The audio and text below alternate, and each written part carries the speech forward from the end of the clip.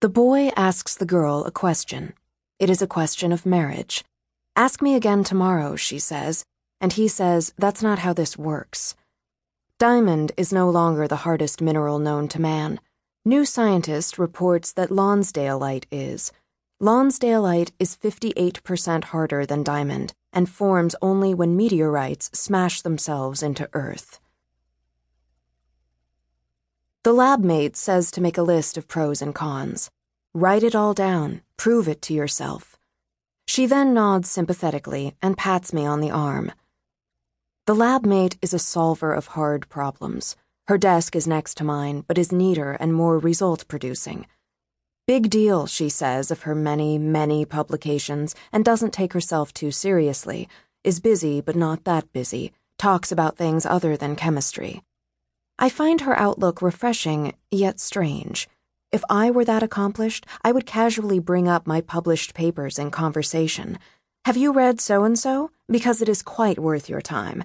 The tables alone are beautiful and well formatted." I have only one paper out.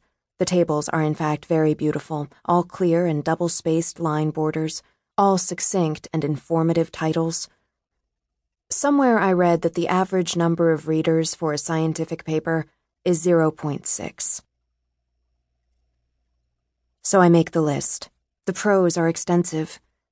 Eric cooks dinner. Eric cooks great dinners.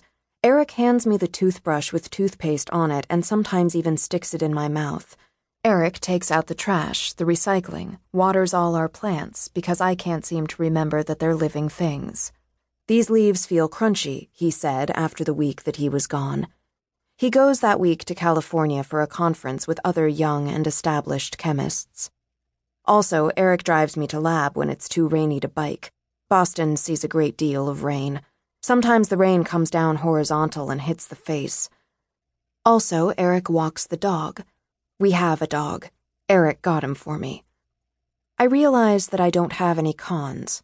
I knew this going in. It is a half list, I tell the lab mate the next day, and she offers to buy me a cookie. In lab, there are 2 boxes filled with argon. It is where I do highly sensitive chemistry, the kind that can never see air. Once air is let in, the chemicals catch fire. It is also where I wish to put my head on days of nothing going right. On those days, I add the wrong amount of catalyst. Or I add the wrong catalyst. Catalysts make reactions go faster. They lower activation energy, which is the indecision each reaction faces before committing to its path. What use is this work in the long run, I ask myself, in the room when I am alone? The solvent room officially, but I have renamed it the Fortress of Solitude. Eric is no longer in this lab. He graduated last year and is now in another lab.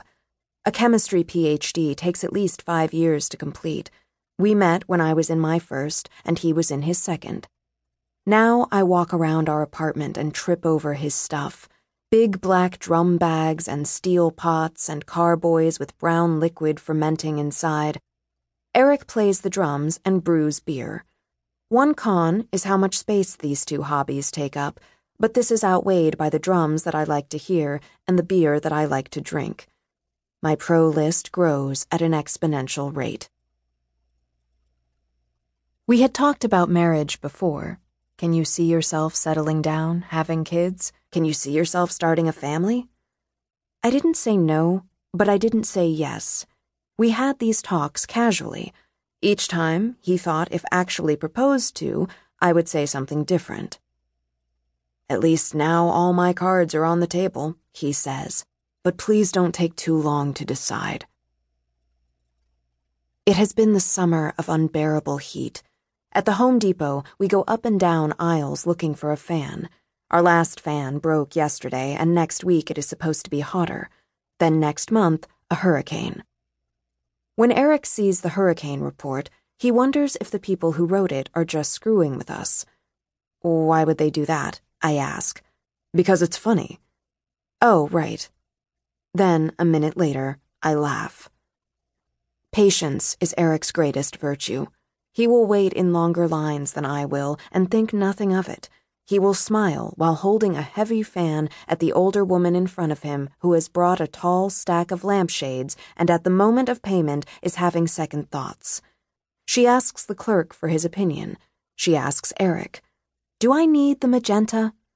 Me, she doesn't bother with, because I am the one with the furiously tapping foot. The woman considers some more, turning each lampshade in her hands, but in the end purchases nothing.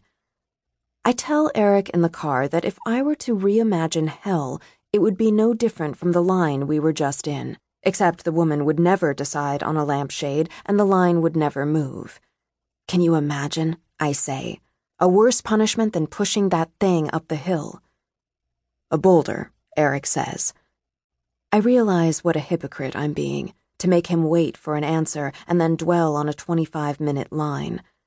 Once home, Eric sets the fan up, and the dog goes crazy. 2 years ago, Eric and I moved in together. We do not have a dog, but we are thinking about it. What kind, Eric asks. Big? Small? I don't have a preference. How about just adorable? When he first brings him home, I hear the tail, long and bushy, thumping against the couch. A 45-pound golden doodle.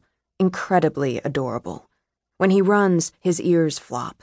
If we never groomed him, his hair would keep growing and he would look like a blonde bear. The blonde bear loves people, and this is good, but then we discover that he is afraid of everything else. The hairdryer, an empty box. The fan.